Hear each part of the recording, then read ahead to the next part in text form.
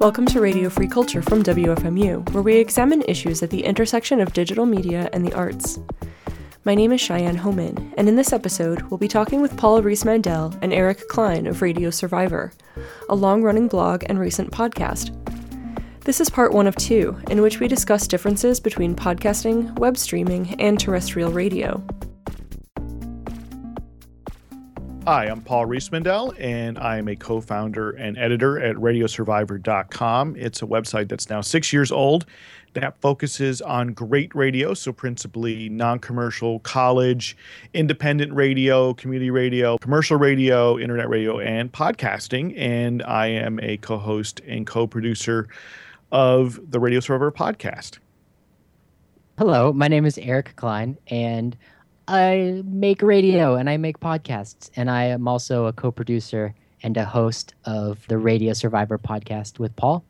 And I should probably add that my day job is I work for Midroll Media, which is a podcasting company. It owns 2 networks, Earwolf and Wolf Pop, and I am the podcasting evangelist. So my job is to try and make people more aware of podcasting, in particular the business of podcasting, and to get advertisers to sponsor our shows.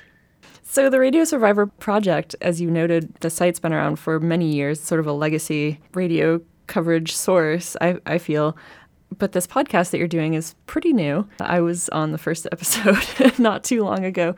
Yes, you were. Thank you. Thank you. It was super fun. Why did you want to start doing a podcast in addition to all the other coverage that you do? I've been wanting to do one for a long time, in part because I feel like it's sort of walking the walk. We talk about great radio. It seems like maybe we should also try to make something that is like great radio. It's also about reaching new audiences. With a website, people have to come and check it all the time. And they think about it, and maybe they do it, or maybe they don't, or maybe they use an RSS reader so they get it kind of regularly.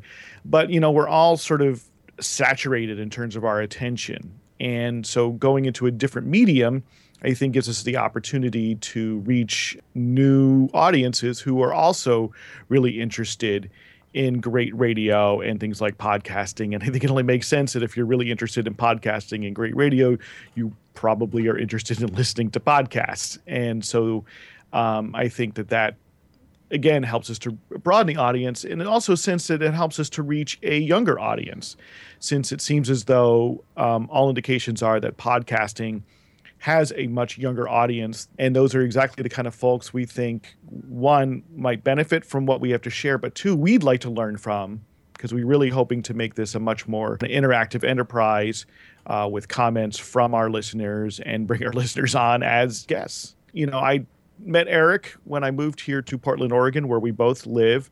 He got a hold of me because he had been a reader of Radio Survivor, and we just sort of sat down, and I told him about my ideas, and he was very encouraging and really helped to shape how the show would actually start happening. And maybe, Eric, you could talk about why you want to work on the show. Yeah, so for me, I loved having coffee with Paul to talk about this stuff. It was a wonderful opportunity, such a privilege to meet someone interesting and exchange ideas with them. And it seemed like a natural fit to broaden that out, to share it with an audience, and then also to broaden the conversation where we were asking each other questions, and we knew that there would be 3rd and 4th and 5th and 6th people in the world that would have great answers to those questions. And so starting with some of the cool stuff that was just on our minds about where radio was at and podcasting, and going from there and trying to, if not solve problems, at least dig into them a little bit. Already you've kind of addressed this issue of the decline of FM radio and like... the supposed decline. Right. Well, no, I shouldn't say that. Well, that's what I'm getting at. You know, this idea that broadcast radio is in decline, or that it is less relevant because it's not directly necessarily connected to the web, is something that I'm curious about. Was that an angle that you were going with in the podcast to reach a wider audience in general? I think it's always in the back of our mind. I mean, the very name Radio Survivor implies that radio is surviving, and to have to even make that statement is always in the background of someone implying or saying outright that radio is dying. We want to give examples to people who love radio of great radio being made, new approaches, innovative ideas, and, sort of a sense that there is some evolution still going on in this medium, that not all the ideas have been tried, and that there are new things out to be tried. As new stations go on the air, I will note that FM radio grows every single year. We have not seen a decline in the number of stations. We've seen an increase in the number of stations every single year, period. And as the number of stations grow, there's more opportunity for new ideas, and especially new voices and underrepresented voices to have a spot on the airways. And so we also hope to highlight approaches that then new broadcasters can learn from. So a little bit of a skills sharing sort of thing. So yes, to answer your original question, we are constantly combating this persistent idea that radio is dying, or that it has to die because it's analog, and because it's supposedly superseded by television and superseded by the internet and MP3s. We do so by highlighting the simple fact that there is no evidence. What I was thinking when you asked that question is this idea that no, radio is not dying, but we can certainly all agree that there's a lot of turmoil in the workplace for people who've been making radio. And we've certainly talked to people about that on our podcast, on our radio show. The media consolidation environment of the previous decades has reduced the number of jobs, at least anecdotally. I had a job helping to make radio that I chose to leave the Bay Area. I wonder if I'll ever have another job, at least at a radio station. It's such an interesting time for people who can dream of getting paid to podcast. And that's also something that we have addressed here on the show. And it is a coincidence. Coincidentally, what Paul does for his day job is working with a company that helps people make money off of their podcasts. So In Decline is, we will definitely disagree with that and argue against it. And then In Turmoil is something that we'd probably agree with. You can't see it, but I put In Decline in air quotes. Well, absolutely. You're channeling the mainstream. On our just recently produced episode last week, I just love to throw this out there because Jennifer Waits, who also participates in the podcast and in the blog that the podcast is a companion to, Jennifer challenged this idea that I guess is really persistent, that media evolves and that the new form replaces the old form and the old form becomes extinct, which is silly and sort of immature. And so to think that since radio is one of the oldest forms of mass media around, that it has to be replaced by the new forms is sort of juvenile. It's silly to try to separate the two worlds. They're the same place. And that's a great point, Eric, because if radio declined, I would point my finger at commercial radio, which went through a period of intense consolidation beginning in the year 1996, where large companies like Clear Channel, now known as iHeartRadio, focused on radio stations as real estate rather than broadcasting, where they put them together, bought them up, hoovered them up as fast as they could, fired staff, instituted automation, got rid of especially local hosts, started making decisions on a regional rather than local level, really impacted local service, all in the name of profit, because they said, hey, if we lower our operating costs, our profits go up. But in that same process, listeners caught on and realized radio isn't as good as it used to be, and it's not paying attention to my local community. Simultaneous with that, yes, there was a new competitor, the internet, and to some extent the MP3, the iPod, and the iPhone, that the commercial industry turned a blind eye to. And at the same time doing all of this, ran itself into debt, which it still has and still isn't paying off, making it much more difficult for them to respond to that real challenge of digitization, something which we've seen public radio respond to with a lot of innovation, and we've seen a lot of community radio respond to with innovation, and some college radio respond to with innovation. And that's, I think, why we think of public radio in some ways as ascendant along with, its embrace of podcasting in particular, while we think of commercial radio perhaps as in decline.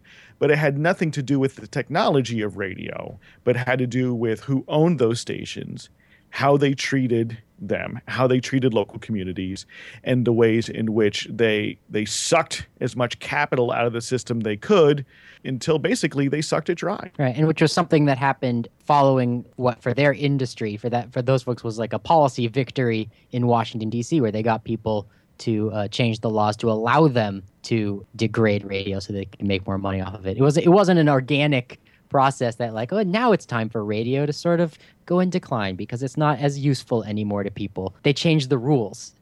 I think it's interesting, too, that when you first introduced what Radio Survivor covers and you kind of mentioned like podcasts and community radio stations and internet stations. And I think that I'm seeing a lot of low power FM, like community stations that start off as web stations. And then like once they get their tower and their equipment, they can broadcast, then they become hybrid stations. Do you think that the best strategy is to remain a hybrid station? I mean, WFMU is doing this with great result, broadcasting locally to the New Jersey, New York metropolitan areas, but then also, broadcasting worldwide via web stream. And I feel like a lot of their community beyond what they can reach here in New York and New Jersey wouldn't be reachable without the web as a vehicle to reach, a global audience, literally. I also see a preferential sort of angle, I guess. A lot of trajectories are like, oh, we're online now, but we want to be broadcasting to the community. And then I see these low power FM stations like transitioning off the web. Do you think that there's a best approach here? I'm going to let Paul answer this question because I know that this is something that he's been writing about for a while. But I wanted to say before I do that, this was definitely one of those things that came up over coffee and was like, well, we're going to have to podcast to answer this question. And it's been something that we have asked our guests on multiple episodes and gotten different answers that contrast each other. And so there is no one answer. It's a fun time to answer that question. We definitely talked to the Portland Radio Project as one example of a station that in the beginning saw that going on the internet to stream was their best course of action to move forward.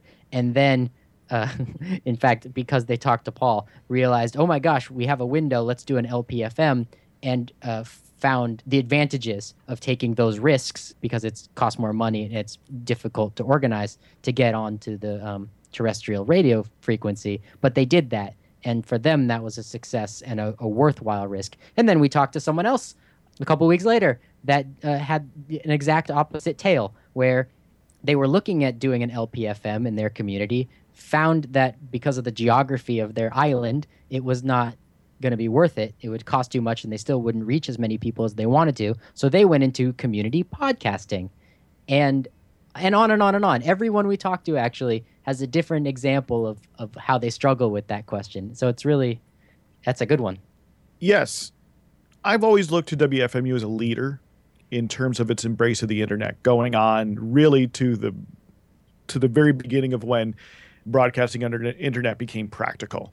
And I know that for WFMU, it was in many ways a very practical consideration.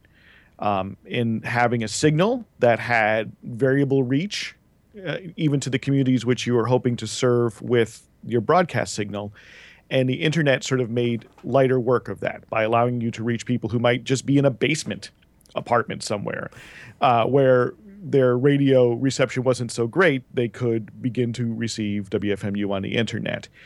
And many community stations, I think, early on were afraid of the internet because they start to think, well, then nobody will listen to our terrestrial signal, and we're putting all this money into that, and maybe we'll see an ultimate decline because there will be fewer internet listeners than there will be people who can reach us over the air, and that will be bad.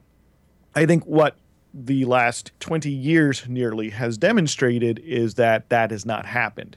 I think that having an online stream for a broadcast station is a net plus, if not an absolute requirement at this point.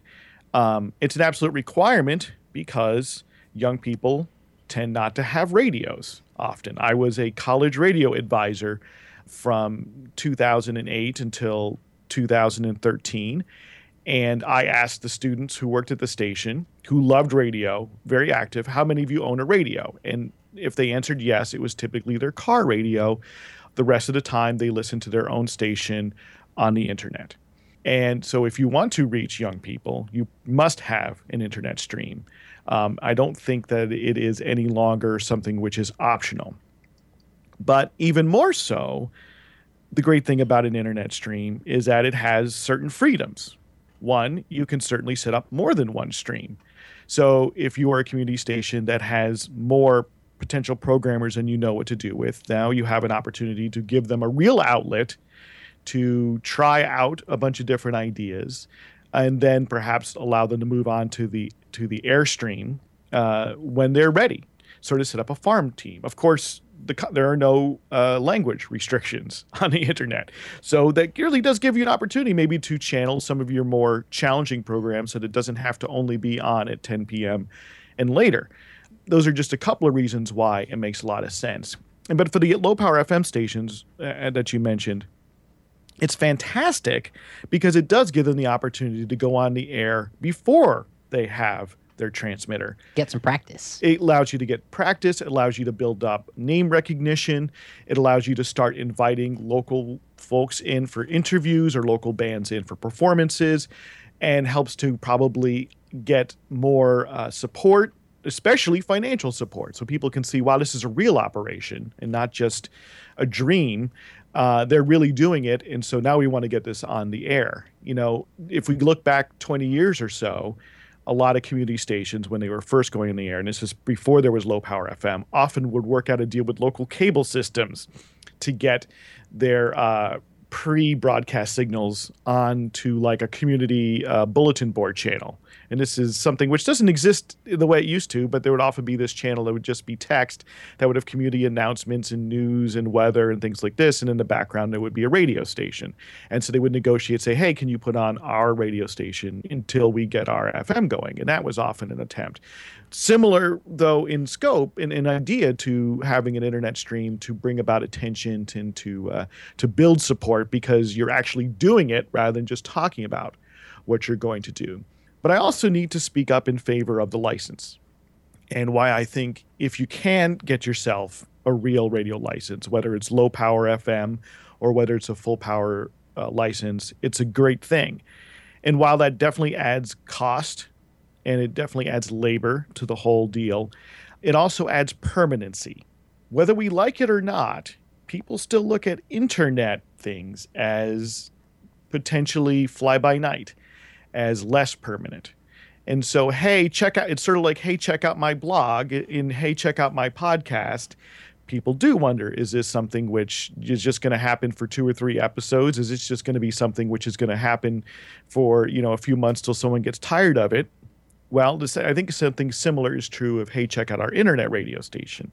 Someone may be excited about it, but I think there's always that in the back of the head, well, is this going to last? Because the low bar to entry is wonderful, but the low bar of entry means there's a lot more people who sort of flirt with it and don't stick with it compared to a radio license. A radio license is hard to get. A radio license, especially if it's not a low power FM license, has real cash value on the market. People want it and will pay for it. You also might need to collaborate more with a larger group of people to get that radio license. So now you have a community behind your you have to sort of build it just to even get that license. And I think that often makes people take it more seriously. Says, oh, these folks are in it for the long run. So even if it turns out that you have more listeners online, or at least an equivalent number of listeners online, the fact that you have the license often shows to your community and that supports you, which might not even be the community in town. It could be community far away. We'll still look at this and say, oh, they've got this license. They've been in it for so many years. They're not going anywhere because they've made this sort of commitment to the federal government, to the FCC, to maintain this license and everything that requires. So certainly, that's not me saying you shouldn't do an internet station if you can't get a low power FM license. But I'm saying that if you do have one, take advantage of it, but also have that internet stream. At this moment in time, I don't think it's optional. Radio Free Culture is produced by WFMU and the Free Music Archive. Our theme song this week is The Spider-Man's Nanoloop by Uncle Bibby, which can be found at freemusicarchive.org under a Creative Commons Attribution license. To find out more about Paul and Eric's ongoing podcast series, please visit radiosurvivor.com. Thanks to Katie Lavoie for her help in editing this episode of Radio Free Culture.